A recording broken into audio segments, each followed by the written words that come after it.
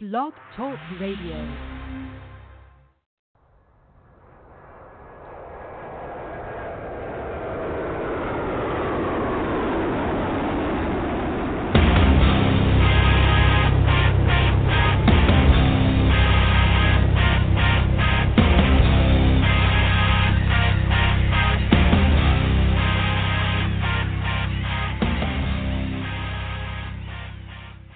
Happy Friday, everybody. Welcome to the Michael Cutler Hour. I am your host, Michael Cutler. It is Friday. It is October the 11th, 2019. Fall is about to make its presence known here in the Big Apple. Certainly, we've seen snow and all kinds of crazy weather out west.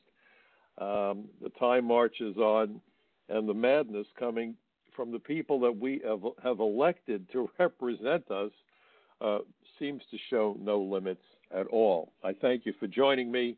Those of you familiar with me know that I'm a retired senior special agent of the former INS, the Immigration and Naturalization Service, and that since the terror attacks of September 11, 2001, gosh, hard to believe, almost 2 decades ago, I've been a man on a mission trying to wake up as many of our fellow Americans and our alleged political leaders about the true nature and the true significance of border security and immigration law enforcement. And in point of fact, most of the people on television who talk about the issue in the mainstream media have no idea what they're talking about, but that seems to never stop anybody with the big mouths and the big egos. Immigration is a fundamental issue that impacts nearly every challenge and threat that America and Americans face. And the same immigration system that tells us who we're supposed to keep out also is the most generous system in the world that permits the admission of more than 1 million lawful immigrants every year, more than the rest of the world combined. That very same system also allows hundreds of thousands of foreign nationals to receive United States citizenship through a system that frankly lacks integrity because we have naturalized terrorists. Frequently, terrorists who within a year of getting U.S. citizenship have attacked us or attempted to attack us. Clearly, the vetting process doesn't work. The system is overwhelmed. It's Lucy at the Bonbon Factory on steroids. And what the mainstream media has done and the globalists have done, and the politicians have done, is to convince millions upon millions of Americans that anybody who dare suggest that we secure the borders and enforce our immigration laws is a xenophobe, a racist, a bigot, a hater. The list goes on. I spent 30 years with the former INS. I was an inspector. I was an adjudications officer for a year doing the marriage interviews. I spent 26 years as a special agent. I rotated through all the squads within the investigations branch. I also became the first INS agent in New York to be assigned to the Unified Intelligence Division of the DEA, the Drug Enforcement Administration. I spent the final 10 years of my career as a senior special agent of the INS, but assigned to the Organized Crime Drug Enforcement Task Force. And what my wide-ranging career taught me is just how significant immigration enforcement and border security are to national security, public health, public safety, the jobs and wages of Americans. Our immigration laws have absolutely nothing to do with race, religion, or ethnicity. I'm of the Jewish faith. In fact, we just finished observing Yom Kippur, the Day of Atonement, the Jewish New Year, preceded it, Rosh Hashanah. Those of you who are Jewish, I hope that you have a happy, healthy, peaceful New Year. I wish that to all of you, no matter how you measure the year. Those are universal desires, that we live in peace, that we live with good health, that our families are well cared for. These are universal needs, universal desires. We can't solve the world's problems by importing all of the world's people to the United States.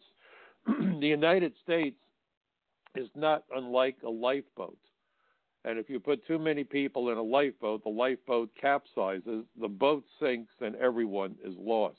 When we're on airplanes, we are told that if the oxygen masks come down, put yours on first before you try to help someone else, because if you lose consciousness, you're going to be another casualty, another problem, not someone helping to create the solution. I love that people want to come to America. My own mother came to America when she was 13 years old, not long before the Holocaust ripped the world apart and killed so many people, and not just Jews. We always talk about the 6 million Jews. Over 13 million people were slaughtered, were killed. There was major upheaval, all because of hatred.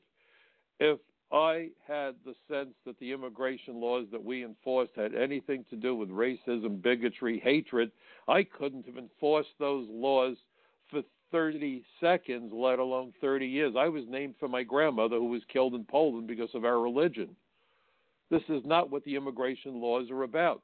If you go to Title 8, United States Code Section 1182, that lays out the grounds for excluding aliens from the United States.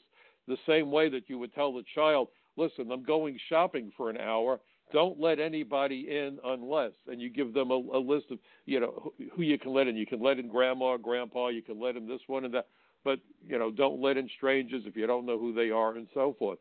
Well, that's what the immigration laws are about. And if you go to that section of law, it's about keeping out aliens who, number one, have dangerous communicable diseases or are seriously mentally ill.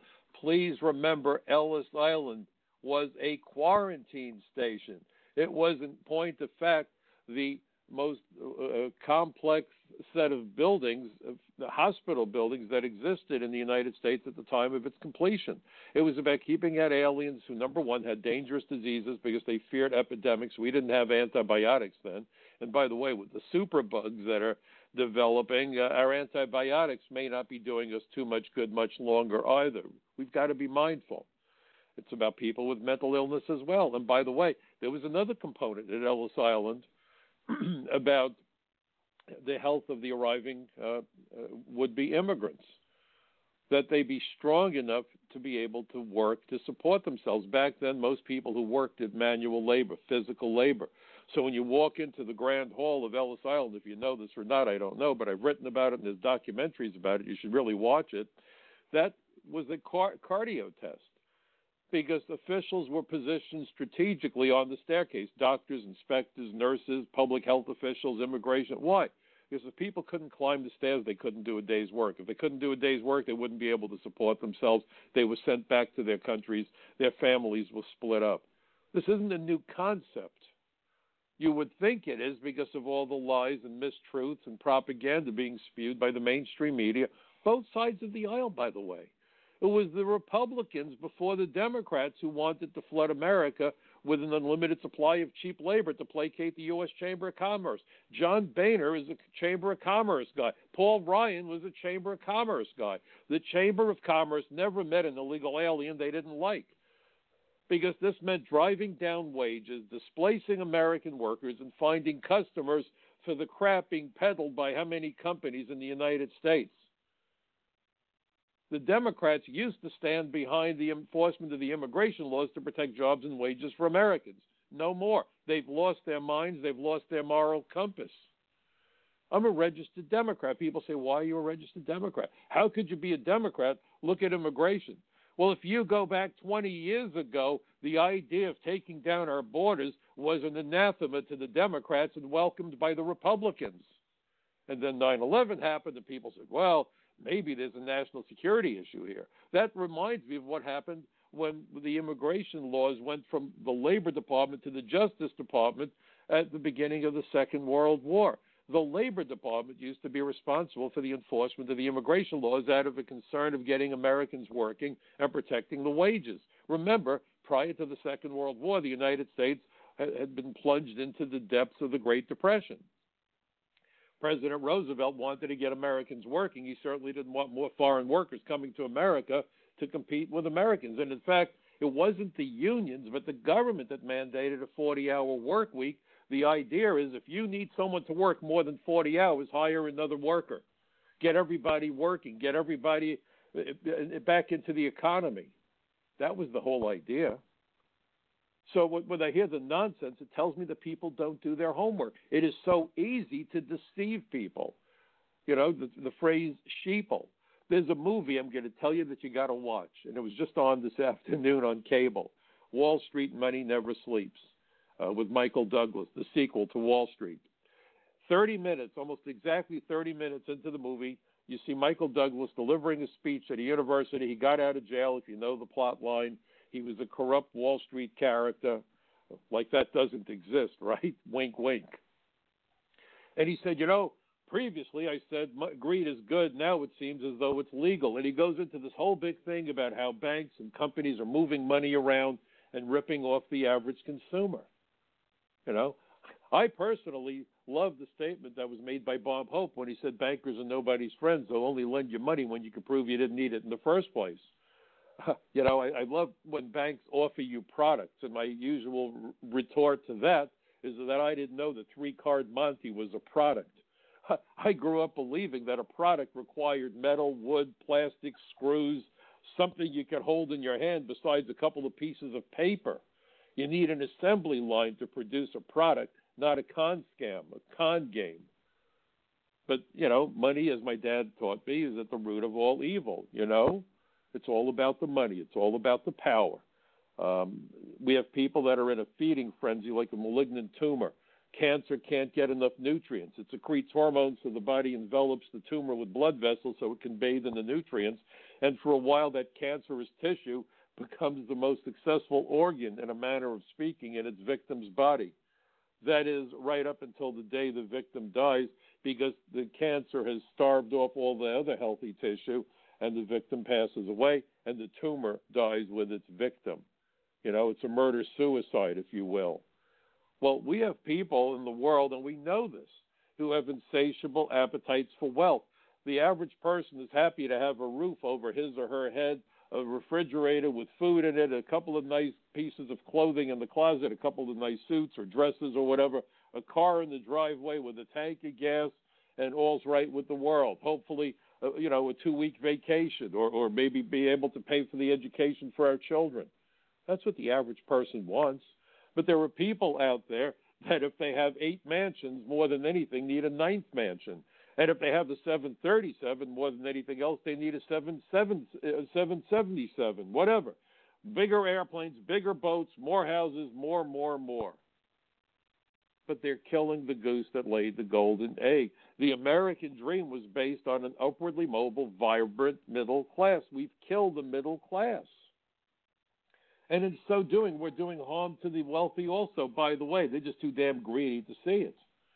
Most companies depend on the middle class for their consumer base. And I don't care what the product or service is that they offer. The more that people have money, the more they're likely to spend the money to buy whatever it is that they're peddling. Destroy the middle class, you destroy that goose that laid the golden egg. But they are so intent on driving down the cost of labor, they've lost their collective minds and they've lost their moral rudder. So we have this ongoing desire, flood America with cheap labor. Let's destroy the wage structure. It's remarkable. The Democrats say we need a $15 an hour minimum wage. I'm all in favor of it. My conservative friends may disagree, and they are my friends, and I'm going to get to that in a moment. We should be able to be friends with people whether we agree with them on politics or not. If you're a constitutionalist, you should be thrilled that you have friends who disagree with you. You should celebrate that they disagree with you. Freedom of speech means freedom to disagree, damn it. We've lost our minds. But I know so many conservatives say, minimum wage, free market, and all this other happy nonsense. Corporations are greedy and stupid, and they lack morality. That's why you had exploding Ford Pintos, and the Love Canal got polluted, and the list goes on. And how many executives have gone to jail for tampering with emission standards? The list is endless. So I support a $15 an hour minimum wage, but the remarkable thing is that the meatpacking industry 30 years ago was paying almost $18 to $20 an hour to their workers. Today, in that industry, those people doing dangerous, filthy, back-breaking work are making about $11 an hour. Why? Because that industry was flooded with illegal aliens. So now the Democrats that want open borders come along and say, we'd like to give you $15 an hour. If it wasn't for open borders, those folks would be making $30 an hour today, maybe more. People don't realize how much purchasing power we've lost, and that leads to more homelessness. America is certainly not the country with the greatest upward mobility any longer. Economically, we're not. We've developed a caste system, and it's been motivated and supported and sustained by open borders and an unlimited supply of foreign workers. We admit more foreign workers every year than the number of new jobs we're creating. And you see the poverty in neighborhoods, especially in the minority neighborhoods. You have kids who can't make an honest dollar. They wind up committing crime because they have no other way of getting their hands on money. They want to go to the movies, or they want to take this pretty girl out for pizza. Just like everybody else, we all did it. But if you don't have a place to get a real job, what do you do to get your hands on money? So you have a cycle of violence and unemployment and crime and short life expectancies and drug abuse, and the list goes on. It's a downward death spiral. But immigration plays a role, and the drugs are pouring across the border. The drug cartels send their people to America. I saw it up close. Don't listen to the garbage you're hearing from people that are clueless about what goes on the street. For nearly half of my 30-year career, I was involved in investigating terrorists and drug traffickers. Very often there was a nexus. Human smugglers are drug smugglers. You want to go after the smugglers? Stop sanctuary cities. The way you build a case against smugglers is to arrest aliens who came in illegally, and they will roll over and give you information about the SOBs that brought them here. And we can work with those aliens and even give them green cards if they help us to take down major trafficking organizations.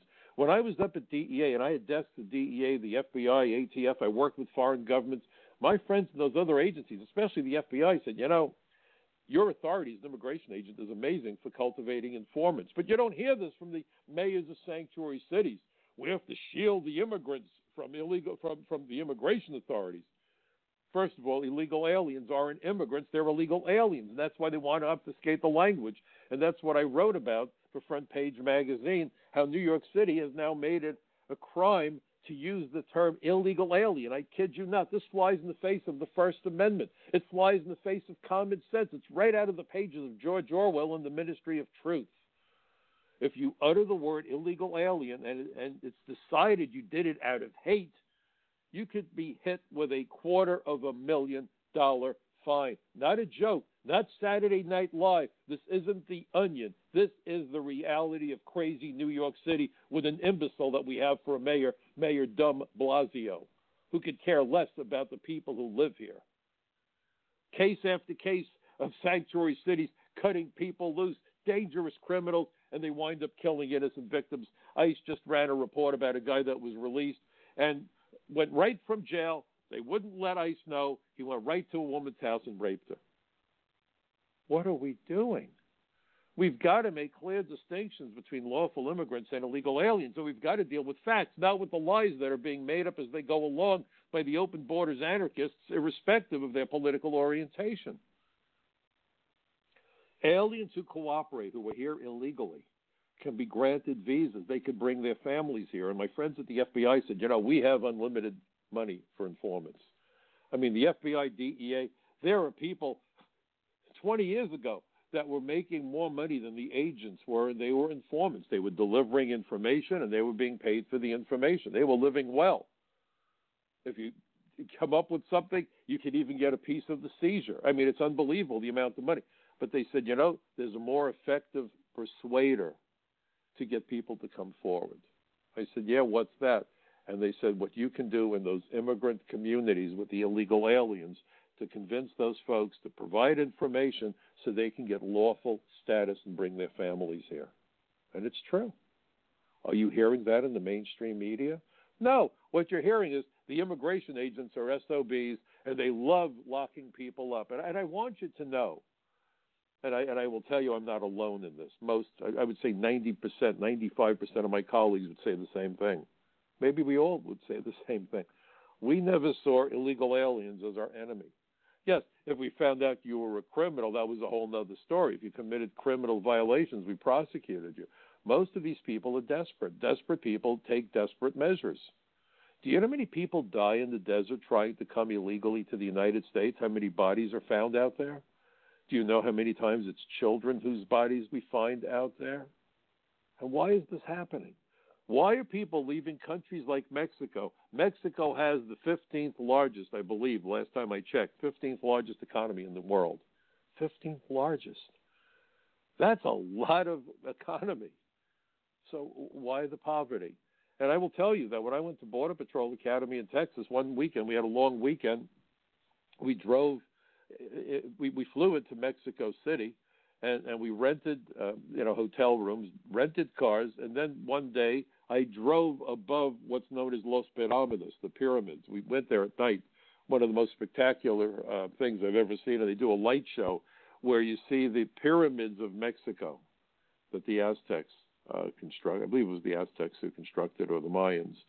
It was staggering, mind-boggling. To me, no less a miracle than the great pyramids that you would find in Egypt. And this whole complex is there, and you're under the stars, and it's freezing. And for a couple of cents, there are Mexican women who will rent you a blanket. And they live in such poverty that back then, a nickel, a dime, my God, it was like someone handing you $100 bill.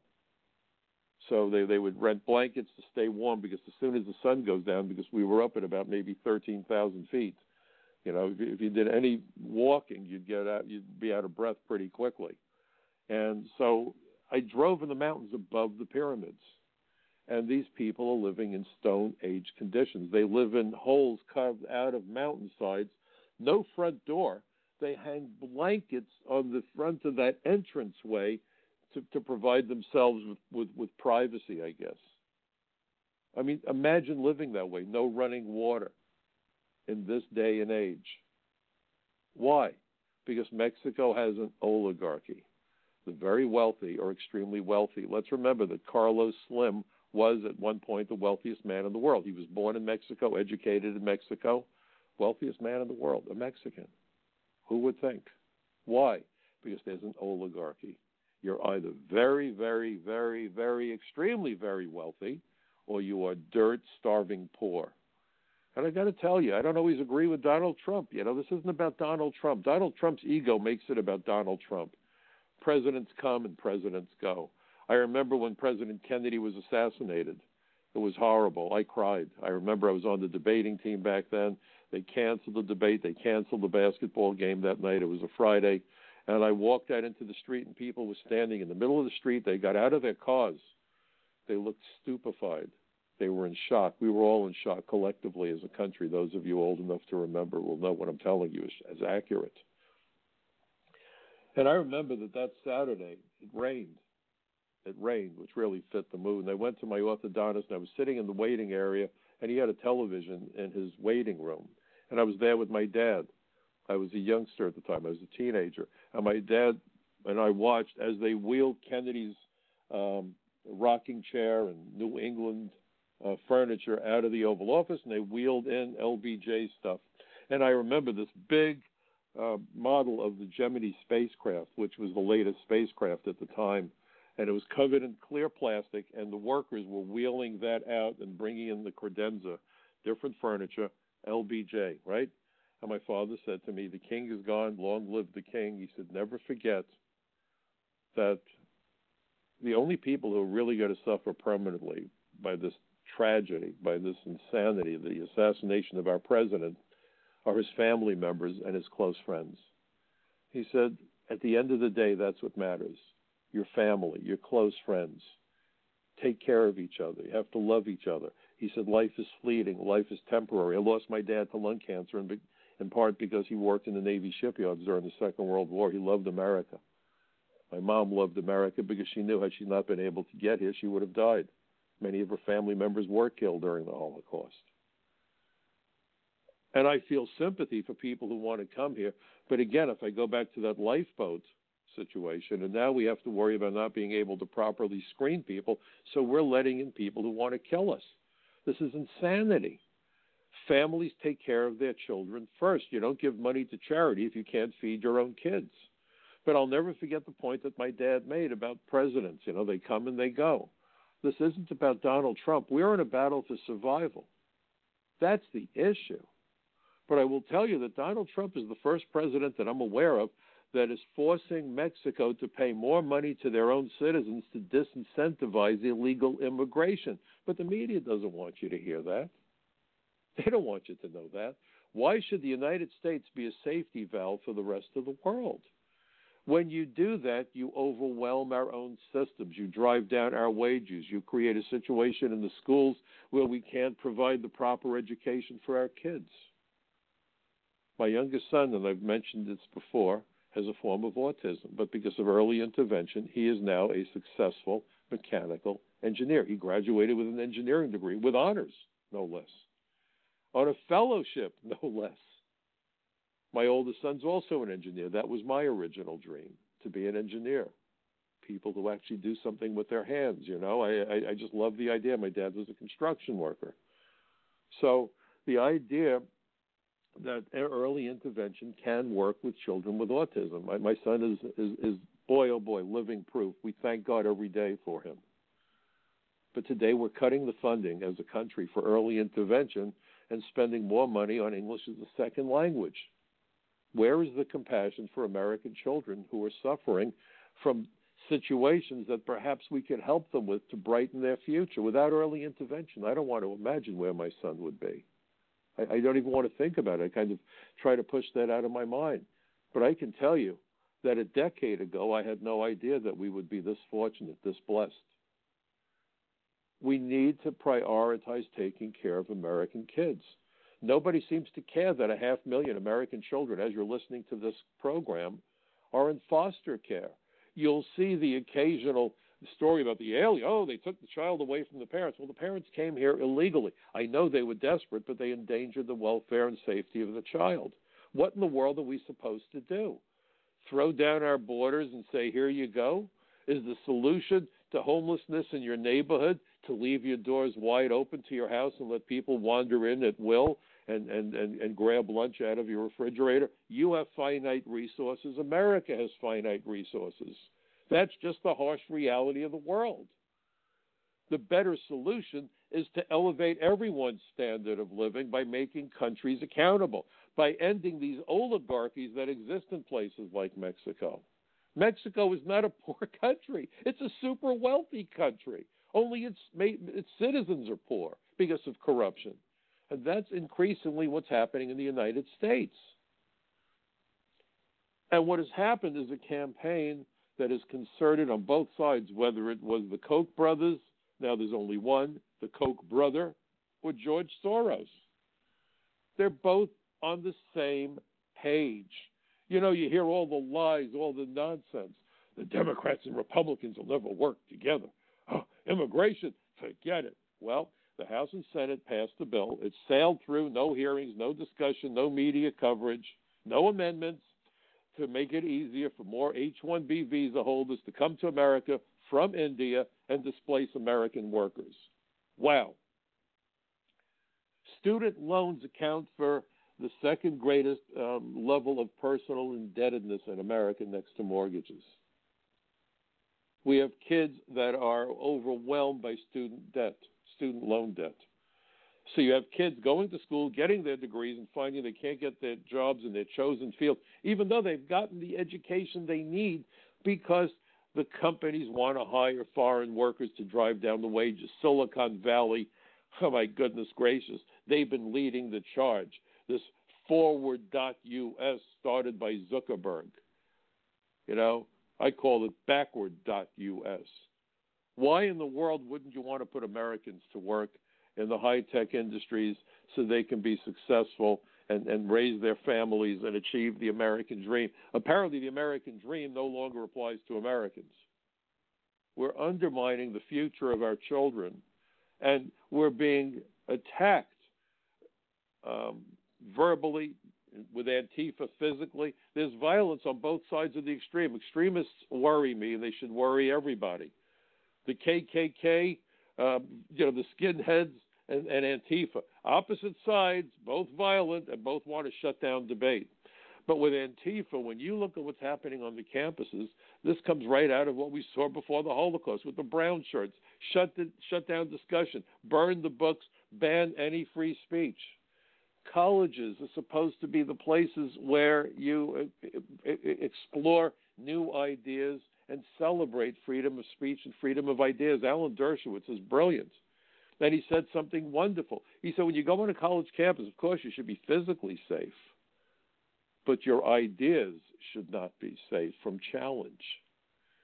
You should have to defend your thoughts and your theories academically on university campuses. He said there should be no safe space for ideas. Every idea should be open to challenge, which I think is brilliant. If you're a constitutionalist, that's the way it should be.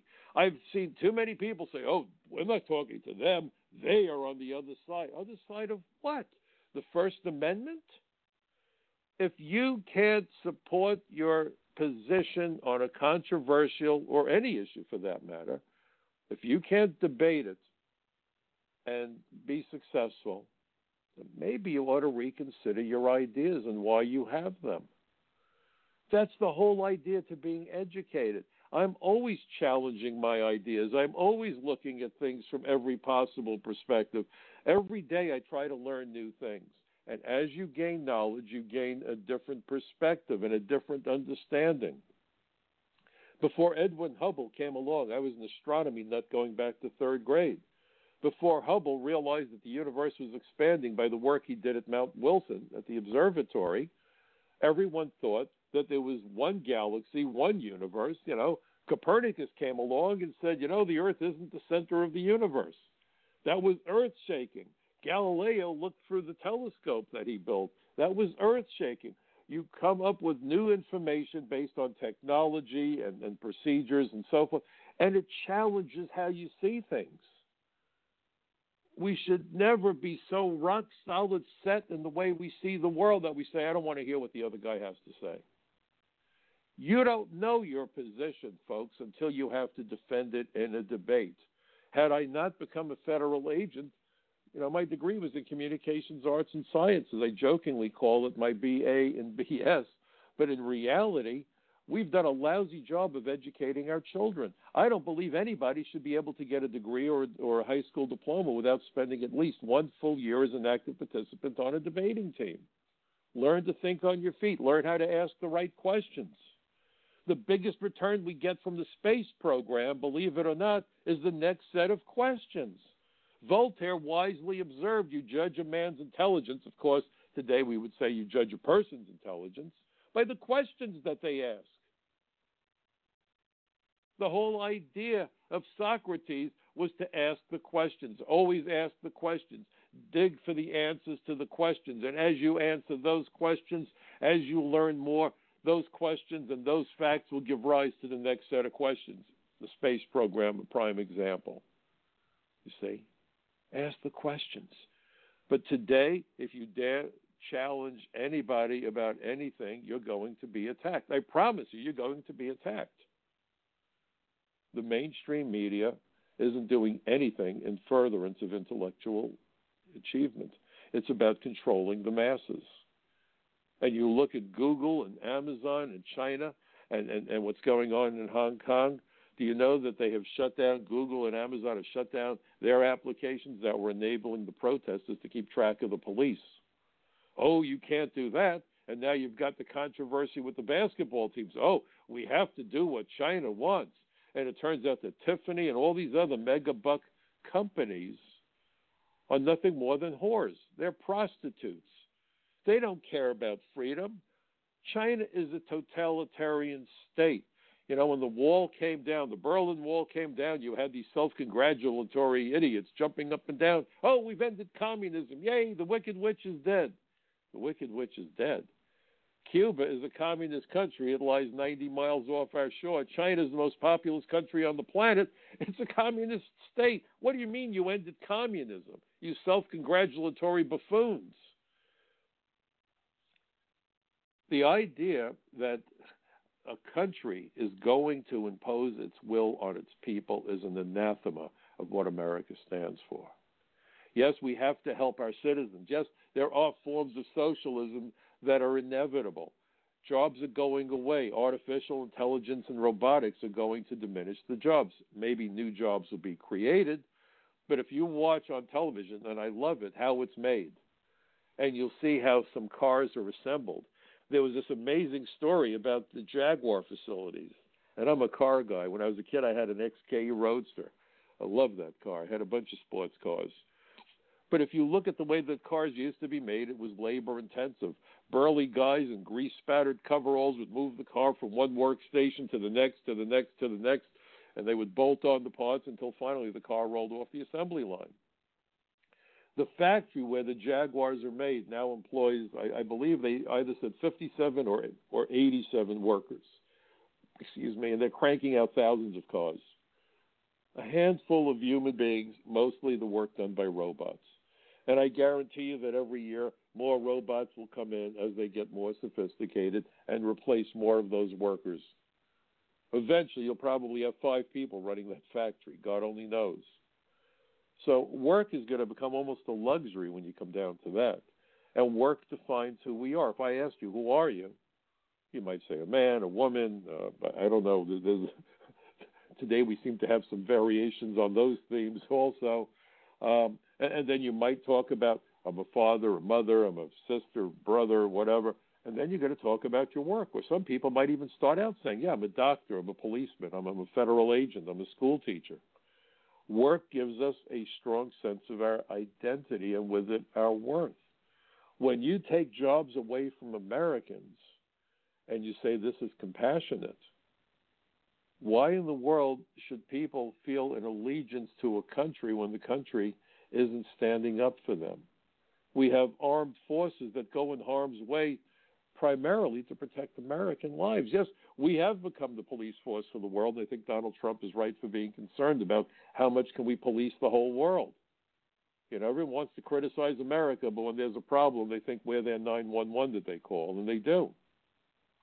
And we should feel proud about it, but it's also costing American lives. So the point of the matter is that a country should be matching the loyalty that its citizens show for the country by being loyal to its own citizens, caring for its own children, making certain that children with learning disabilities get the special ed that they need, get the early intervention that they need to provide them with every opportunity to be successful. Well, you can't do that if you keep flooding the country with people who can't speak, read, or write English. The Congressional Budget Office did a study back in 2006, and they said, you know what?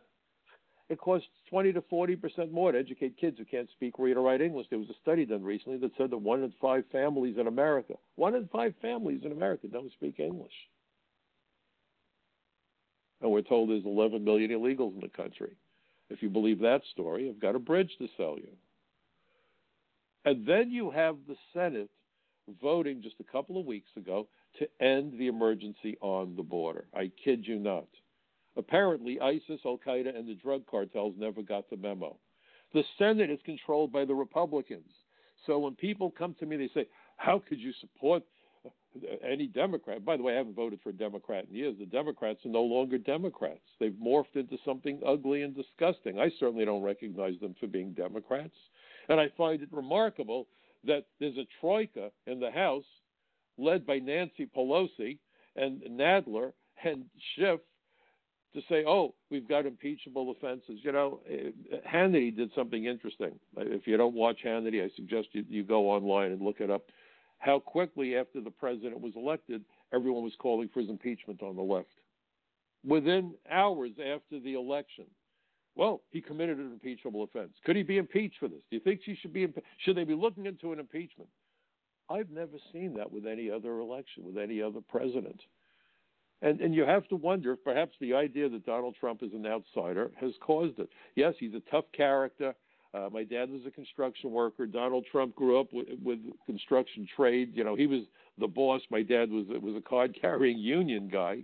He was a plumber, worked on construction, not repair work. He worked on the World's Fair. He worked in Kennedy Airport. I used to go with him to work because I was fascinated with airplanes. I did a little single-engine flying as a kid.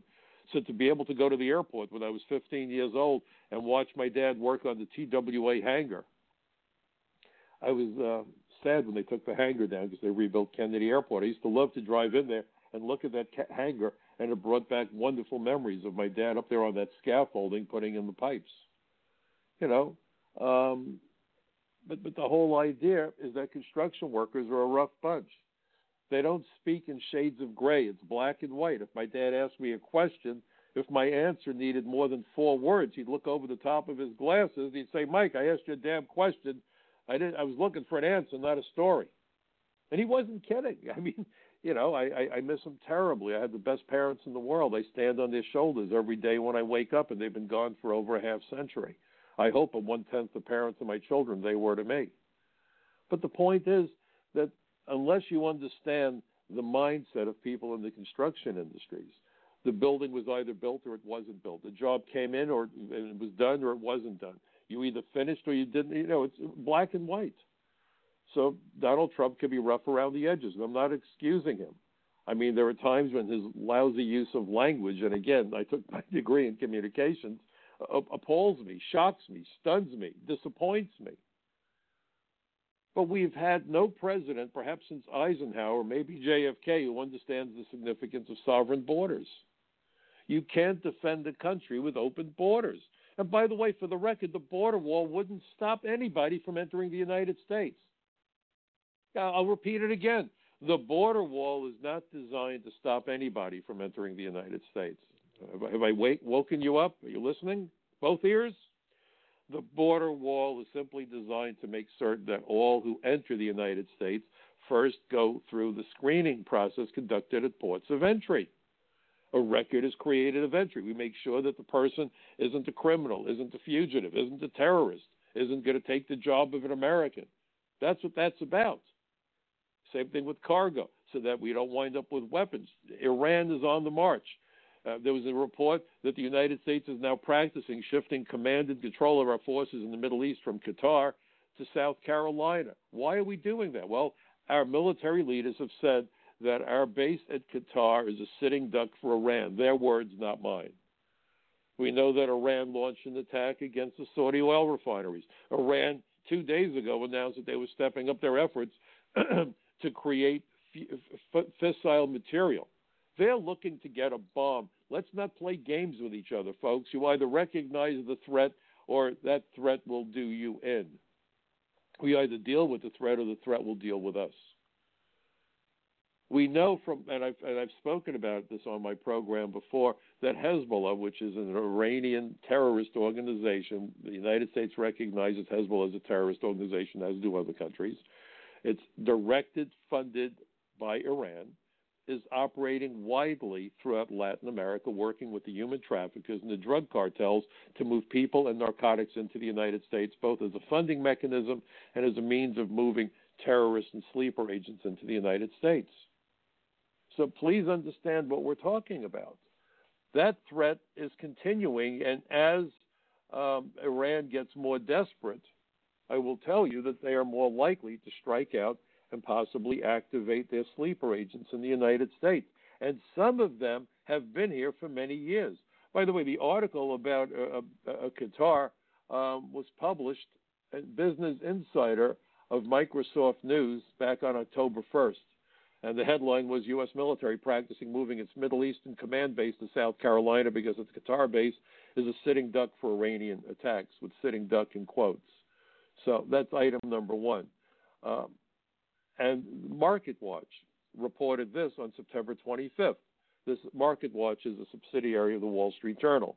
Senate votes to end border emergency. I didn't know that the Senate had that capability. Maybe we could get the Senate to, on limited basis, end gravity so we wouldn't need rockets to go to the moon or Mars. The Senate decided, the Republican-controlled, let me repeat, the Republican-controlled Senate voted to end border emergency because they don't want the money being spent on the border wall. But meanwhile, we're doing all these things out of concern that Iran may launch a military attack against our armed forces. Remember, it was Hezbollah that killed our troops in the barracks back under the Reagan administration. But the Republicans say there's no longer an emergency on the border, which brings me to another point. Yes, we don't see the caravans. Arrests are down by more than 50% by the Border Patrol. Wow, what a relief. Instead of 110,000, maybe we're down to what, 60 or 50,000 a month. I can breathe better. Folks, 19 hijackers on September 11, 2001 killed more people than we lost to the entire Japanese fleet at Pearl Harbor on December 7th, 1941. And today or yesterday, the headline here in New York was that the New York City Police Department is adding the names of the police officers who died because of their exposures to the toxins at Ground Zero to the list of police officers who died in the line of action to honor them. And the list keeps growing. We're losing roughly one first responder every week. Over 20,000 people have signed up for medical care because they have been sickened and they're devastatingly ill, and the numbers continue to climb. And it was predicted that 15 to 20 years after their exposure to the toxins, many people would be developing cancer and dying. Some of them were children who were going to Stuyvesant High School, by the way, just a couple of blocks away from Ground Zero. So the death count continues. So when you hear 3,000, forget about it. Before this is over, it'll be in the tens of thousands, all because of 19 hijackers. And while the Border Patrol and the other people are dealing with the 50,000 or 40,000 a month, who's getting by that we don't know about? And it's not just the Mexican border. We're a country of 50 border states, and it's not about Mexicans, and it's not just about Latinos. As an immigration agent, I frequently arrested people from all over the world. I got an award from the government of Japan for helping them with a case involving a woman who was smuggling cocaine from the United States into Japan. I worked with the Israelis. I worked with the Brits and the Canadians. Human nature is human nature. Every race, every religion, every ethnicity has the good, the bad, and the ugly. It's as simple as that. We all bleed red, and there are good and bad people to be found everywhere.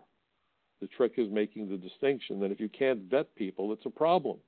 So when people sneak past the vetting process, they're doing it because they know they belong to one or more categories of exclusion. When I was on Fox and Friends First a couple of months ago, Julia, and I think they're terrific, by the way, I made a point, and she let out an audible gasp. Because what I said to her, I said, would you be willing to get on an airplane if you saw people sneaking past the TSA? And it was one of those gasps. You know, I said, oh, my God.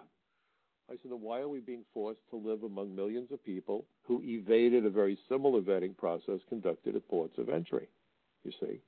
So the wall on the border doesn't block the ports of entry. It just funnels all the traffic into the ports of entry. Think of it, if you want an analogy, the velvet rope when you go to the bank. You know, you don't just form a mob scene and charge at the teller. What do? You go through these cattle runs, and they have these nice velvet ropes set up in the bank, and you make your way on the line until you see the next available teller. That's what the wall is designed to do, to make certain that nobody gets into the country without being inspected. That's racist? That's unfair? Really? So you don't mind if people come into your house by climbing in through your back window instead of knocking on the door so you can decide whether you want to let them into your house in the first place? That's what we're talking about.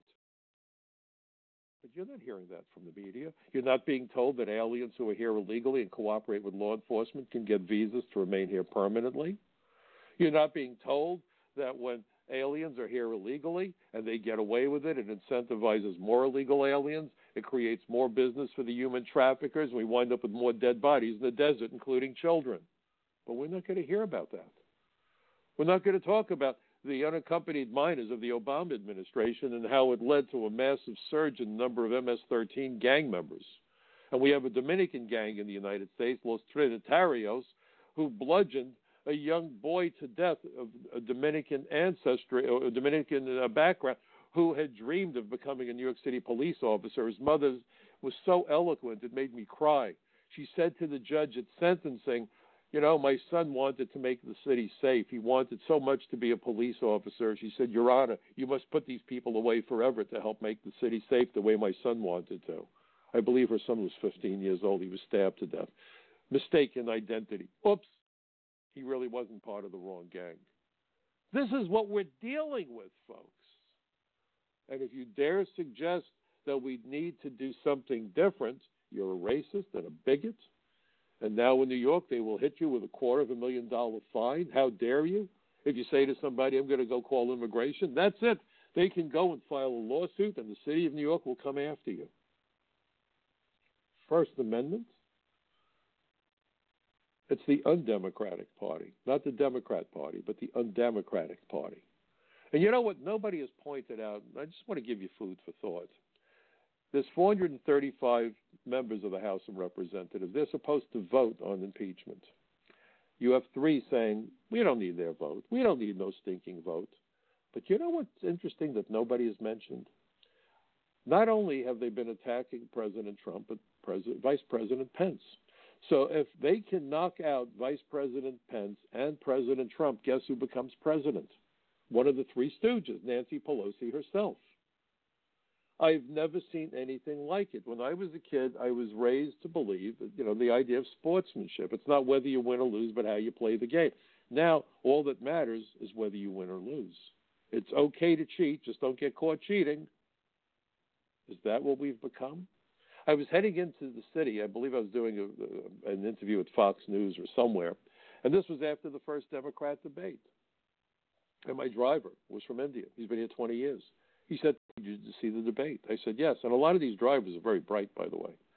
He said, what did you think? I said, I saw nothing there that I wanted to vote for.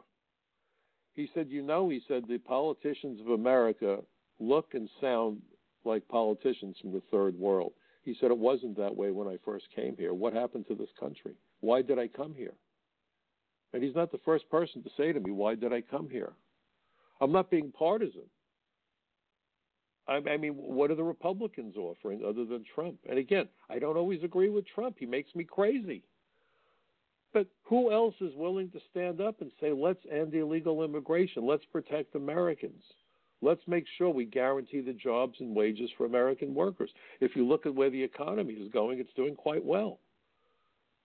But it could do better, and wages need to go higher. And Americans need to have their American dream back. And I so resent when we hear the term dreamer to describe illegal alien kids. And by the way, for all the horror about the word alien, the term dreamer, the A in dreamer is aliens, as in alien minors. So you can use the words as long as they feed the narrative. This is straight out of George Orwell. If you read my article, I think it will be an eye-opener. Check out the links, because I wrote another article about language wars. The road to tyranny by the use of language. It's about thought control, not just language control. We think with words. If you limit the words, you limit the thoughts. It's dangerous.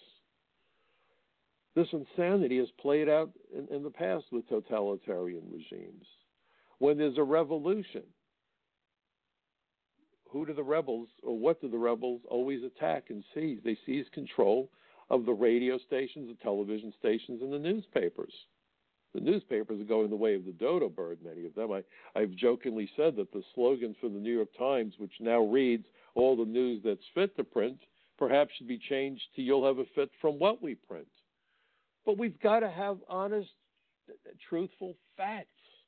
When I used to interrogate the bad guys, I used to say, there's only one version of the truth, so why don't we start with that? And now you've got New York and Brooklyn suing the federal government to no longer make arrests in courthouses. Making an arrest is dangerous. When you're out on the street, you don't know if the person is armed. You don't know if the guy's going to run. People get hurt. People get killed during the process of making arrests. It's one of the most dangerous things you can do in law enforcement. When you walk into a courthouse, everyone goes through a magnetometer. It's like going into the airport. People walking into courthouses almost never have weapons on them because they know they're going through a metal detector. Before you get past the front door, you're going through a metal detector. What's wrong with immigration agents making an arrest in a courthouse? I did it all the time. The whole point is to vilify immigration agents. And meanwhile, the second largest contingent of agents who are assigned to the Joint Terrorism Task Force are immigration agents. Why? Because terrorists who are here from other countries always violate immigration laws. And it's funny because the New York Post said that ICE, this is the headline, ICE sued for, quote, unlawful and unconstitutional civil arrests. They always throw in the word unconstitutional. I wonder if they even read it.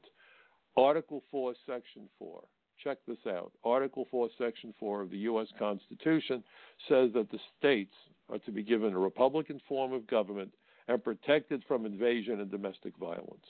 I would argue that when millions of people are able to flood across our borders one way or the other, whether it's the southern border, the northern border, our coastline, coming in with visas and then disappearing here and remain illegal, constitutes an invasion. The enforcement of the immigration laws addresses Article 4, Section 4 of the Constitution. So where is it unconstitutional? They throw the words around, people hear it, and they go, well, it must be unconstitutional, because most people don't bother to read the damn documents. Folks, you've got to do this. You've got to do your homework.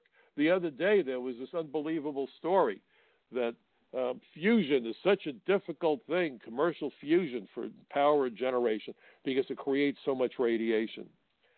The idiot who reported on the story got it completely wrong. There's much less radiation associated with fusion over fission. The reactors that are now being used commercially are all fission reactors. The problem is containing the nuclear, if you want to call it explosion. The compression of the atoms is so hot, and you need so much energy to hold it in place, that the break-even point is the issue, that we're putting in more power to the magnets to contain the nuclear reaction than we're getting from the nuclear reaction. That's why it's been so hard to create a fusion reactor that actually generates electricity. They're looking for the break-even point. This guy didn't talk about that, but he's there wasting everyone's time spewing utter nonsense. By the way, two of the most latest sleeper agents, just to quickly tell you, one was this guy Alexei Saab. I think I spoke about him last week, who's been living here since 2000. He joined Hezbollah 2 or 3 years before he came to the United States. But the other one is a story that I reported on a while back about an alien who came to the United States from Saudi Arabia almost 10 years ago. His wife was on a student visa. He came here, applied to go to flight school, and when he was fingerprinted, now a requirement because of 9/11, the fingerprints came back. And it showed that he actually had made an application. Believe it or not, Al-Qaeda had formal applications. They found an application with his fingerprints on it in Afghanistan. Apparently, he had received terror training with some of the 9/11 hijackers. And here he is in Oklahoma looking to get a pilot's license. He was just found guilty of immigration fraud. Again, let's disband immigration madness, and lying to the FBI when he said that he had never been involved with Al-Qaeda. Immigration is critical, folks, and language is critical, and we must demand that the politicians and the news media speak honestly, or we must discard them. They're endangering national security and public safety. You know, Madoff stole people's fortunes. These globalists are trying to take the futures from our children and our grandchildren. You can't possibly be a good, loving parent if you're not involved. You've got to have the chutzpah, the guts, the moral fortitude to stand up to the bullies and deny their nonsense. This isn't about being a racist. It's about being sensible. It's about making a clear distinction between lawful immigrants and illegal aliens. Think how you are discrediting lawful immigrants when you refuse to make that distinction. We always welcome immigrants into America. Always did. That's been our tradition. Yes, there have been instances in history, and the other side will pull these up, where people were treated improperly, and that's just tragic and stupid.